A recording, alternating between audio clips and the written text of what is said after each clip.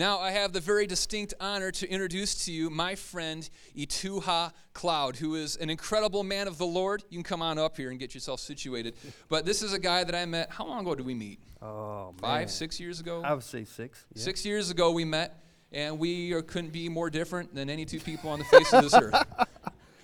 But we have been united because he is my brother in the faith. What God has done in my heart is just as miraculous as what God has done in his heart. Amen. And he has an incredible word to share with you guys today. And let me tell you, one of the things I love about Ituha is this is the proof of the power of the gospel. God has the ability to do incredible things in absolutely every heart. So Ituha, thank you for being here. And everybody, would you give him a warm welcome? Thank you. Love you, bro. Thank you. Real quick, if you're a mom, can you please stand? If you're a mother, could you please stand up? And can we give them a big, big round of applause? Okay, be seated. Now, right off the bat, I'm going to apologize. I do not have a Mother's Day message prepared. However, the subject that I'm going to be covering, a lot of mothers practice daily, and it's mercy. I'm going to be talking about the subject of mercy. I think when we step back and we take an honest assessment of ourselves, we evaluate who we are, we recognize that we dropped the ball. We recognize, if we're truly honest with ourselves, the need for mercy in our own lives. And I think at times it is often hard to identify in the everyday, day in, day out, busy world we live in. Today we're going to go ahead and we're going to look through the lens, 3 different viewpoints. 1, the world, how it views mercy. The enemy. And finally, God himself. I'm not sure if you're familiar with this, but built into our Constitution is a law. It's called the pardon power. Has anybody ever heard of the pardon power? Raise your hand. Okay, a couple people. I won't bore you with all the legal jargon of this particular law, but it's a very important one. This law exists and it gives the President of the United States the authority to wipe out or completely erase the legal effects of a conviction. One of the purposes for this law is to temper justice with mercy in appropriate cases. So let's put it this way. If you today were currently on death row and you were waiting to be injected, at that point, it really wouldn't matter what political party you belong to, whether you were Democratic or Republican. All you would know is, I hope President Obama knows my name. Not only would you hope that he knew your name, but you would hope that he would call your name so that you could receive this pardon. So as cool as this law that's in place, it's limited. It can only be exercised or given to a select few. And then you have a pool of other people who need mercy who can't receive it. I remember when I was young, unfortunately I was dumb. I made some really silly decisions, and I remember I was 12 years old and very rebellious, and me and my mother wasn't getting along. God bless you, Ma. Happy Mother's Day. And we weren't getting along, we weren't seeing eye to eye, and I said, well, you know what, I'm out of here then. 12 years old, yeah, I'm gone. And so I run away from home, and then midnight's hit, and I'm hungry, and I'm like, what did I do? I don't have a job. But I'm out here, and as you're out on the streets in New York City, in the Bronx, I came across some other young kids who were just kind of out. And I was like, what you guys up to? They said, man, we're going to steal a car. Okay. I don't know how to drive. Never stole a car, but feels like something to do. Let's go. So I went with these young men, and we call it joyriding. And we didn't make it far. We got the car. We drove a couple of blocks. Whoop, whoop. Pull us over. And I was looking back, and I said, why did they find out, we stole this car? And it's because we were like this high in our little bobby heads, and it was like, these are not adults. But anyway, so we got caught. I went from the judge, and I remember he was very stern. He looked me in the eye, and he gave me this warning. He said, now listen, young man, don't you do this again. He showed me mercy. He gave me a break. I completely took it for granted. Went back out and would do a series of crimes until at the age of 16, it seemed like mercy ran out. Now it was time to do some time. And I remember sensing to myself like, wow, has my mercy card ran out? It felt like I was beyond ever getting back to a place called mercy. I apologize for my 52-inch Apple. We have Rabbit Trail. We got computers on our phone, on our watches now, and I got this big old flat screen here. But nonetheless, as I'm going through life and I'm having these struggles growing up and I'm struggling with this mercy thing, I was completely unaware that I had an enemy of my soul. That there was literally an adversary who's working against me. The scriptures best describe him in 1 Peter chapter 5, verse 8. It says it this way. It says, "Be watchful. Your adversary, the devil, prowls around like a roaring lion seeking someone to devour." Completely unaware that this enemy I'm talking about has no remorse and he has no mercy for you and I. Doesn't matter your age, your race, he wants to destroy you and everything that represents life and everything that represents joy. I don't know if you're familiar. I grew up watching National Geographics. You familiar with those scenes with the animals in the wild? I remember this one scene where it's this lion and he's hiding out. He's crouched down. And there's this poor young little wildebeest just going about his day. And as the narrator's talking, he's saying, well, this young wildebeest has lost its family by himself. He's vulnerable. And this lion is very patient. And he's just waiting. And he's just moving, real stealth-like, watching, waiting for the opportune time to pounce. And unfortunately, this is exactly what happens. I remember I just traumatized. My son Logan's in the house. I remember a way of trying to bond with him when he was younger and thought, this is a good idea. Let's watch National Geographics. So we're literally watching it, and he's into it. And there's a scene where it's a gazelle running, and the lion's coming, and I just hear, no, you get away. And he doesn't get away. And the lion gets him, and my son's crying. I felt like the worst dad in the world. I said, oh my gosh, what have I done? I traumatized this kid.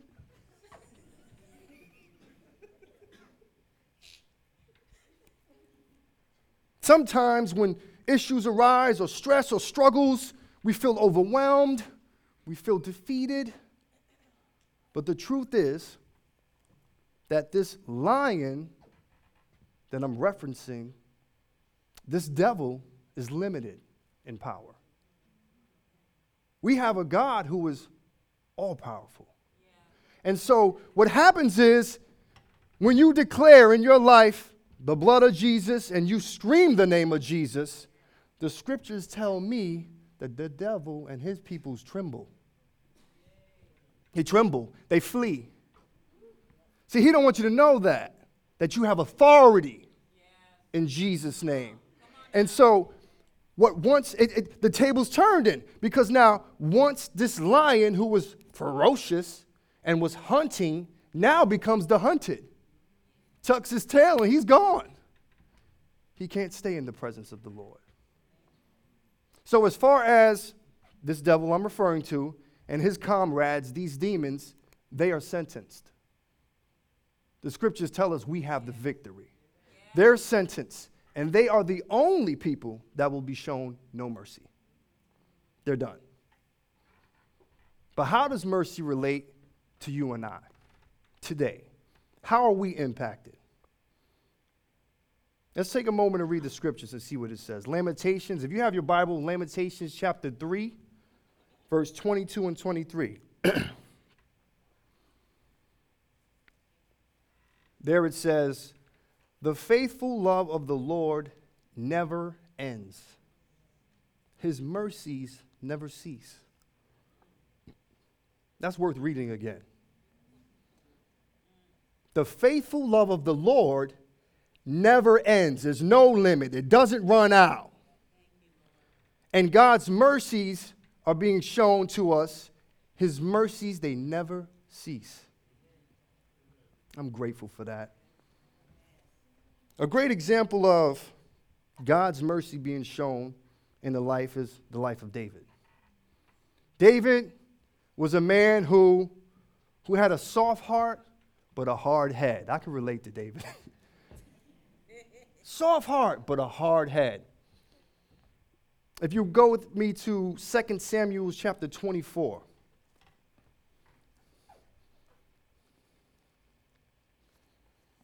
Second Samuel chapter 24, we're going to begin at verse 10.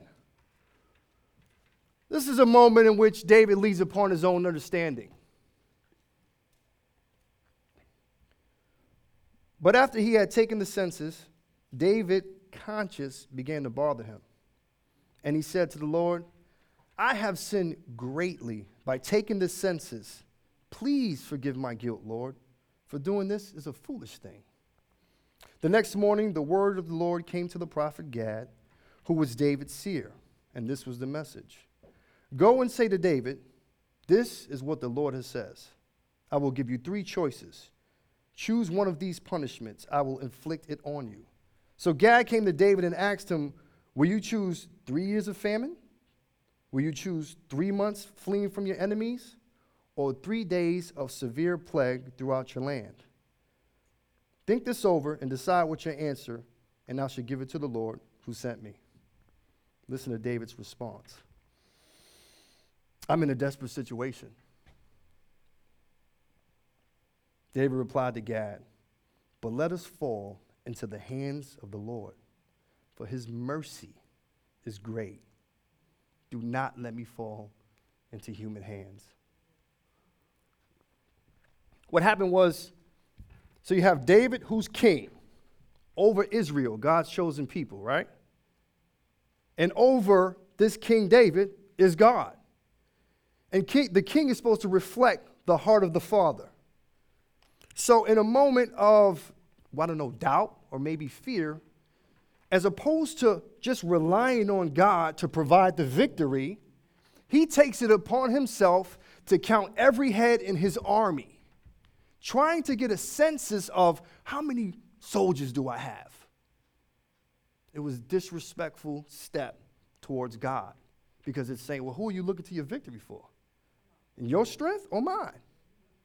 And so here it is, even in correction, even in discipline, David knew through a relationship with God that his mercies are new every morning. He knew that if I am to surrender under God's will, that ultimately God is for me. And he is not out to destroy me, but to restore me. See, David understood that in his walk. As believers, we too have been given this gift of mercy that our Heavenly Father has extended to us. It's only right that we extend that to others. Can I get an amen? Amen. Anything God has given you, he's required you to practice and show. If not, then who do we look like? Like the world? What happens when someone comes to the Lord? We celebrate them, right? They come to the Lord, they get saved. We're like, yes, he's a part of the family. She's new creation. But what happens if that same individual slips and falls? Do we look at them and from a point of judgment? Or do we show mercy? And in extending that mercy, we give correction and love. Is our goal to restore? Are you showing the mercy that you've been shown? You know, to be completely transparent, I was saddened. I was saddened with the recent events surrounding Freddie Gray. I won't get into the details. But what was more alarming to me was as I scroll through Facebook. Because I have friends who are believers and non-believers. I would see these very insensitive comments scrolling down the wall in regards to the death of this young man. Where people were caught up in the details of right or wrong, they were missing the point. There's a young man that's dead. There's a Miss Gray today on Mother's Day without her son, who needs mercy and compassion. On the other side of the scale, there are cops who are doing their duty, sworn duty, to protect and serve. They didn't wake up deciding they were going to kill someone that day. But as they did their job, unfortunately, things ended up where someone was dead. You think these cops don't have feelings? You think these cops don't have families? You think these cops don't need mercy and compassion shown to them? I encourage us. These things are happening in the world. They're real issues. But what lens are we looking through? Are we allowing the media to shape the way we feel about these things? Or are we looking through the lens of God's truth? Are we looking through the lens of compassion and mercy? That's the only thing that would rebuild, that will restore, that will last, is mercy shown.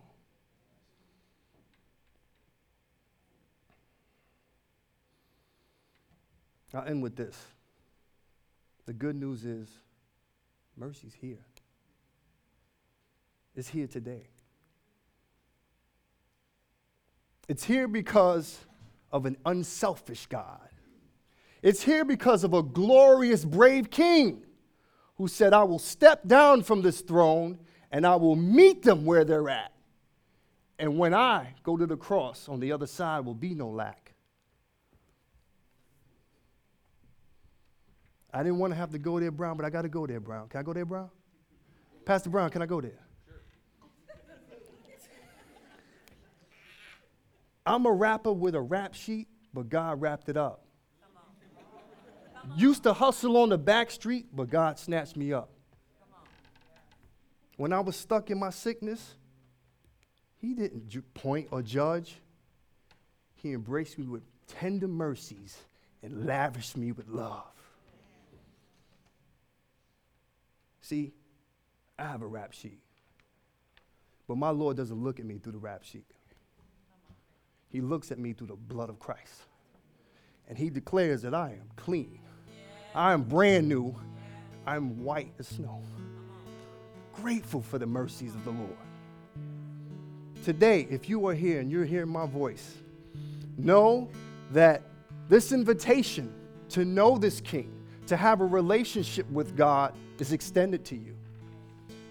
If you will mind, bow your heads, please. I just want to take this time out to remind you that you have not gone beyond the point of redemption. You have not gone beyond what God can't redeem. 1 Peter, let's bring this scripture. 1 Peter, chapter 1, verse 3 says, all praise to God. Keep your head down. All praise to God, the Father of our Lord Jesus Christ. It is by his great mercy that we have been born again. And because of God raised Jesus Christ from the dead, now we live with great expectation. If you're in this room and you want to receive Jesus as Lord, I'm going to say a prayer. If you want to receive mercies and you want a brand new start, today is the day. We'll mark it down on the calendar on Mother's Day. We'll celebrate. You met a Heavenly Father who changed it all around. So I'm going to count to 3. And if you want to receive Jesus as your Lord and Savior, I'd love to see your hand up, and I'll say a prayer with you. 1, 2, 3. Put your hand high, please. Hallelujah. Praise Jesus. Okay, all those with your hands up, you can put them down. And all together, everyone in this room, we're going to repeat this prayer. Dear Heavenly Father, I thank you for what you have done on the cross. I believe that you died for my sins, that you were buried for 3 days, and on the third day you rose to victory. I now choose to follow you. Where you go, I go. And I'm thankful for my new family in Christ. If we're all in agreement with this prayer, let me hear you say amen. Amen. Thanks for having me. God bless you guys. Be an extension of God's grace and mercy to others. It'll make a world of a difference. I know it made a world of a difference in mine.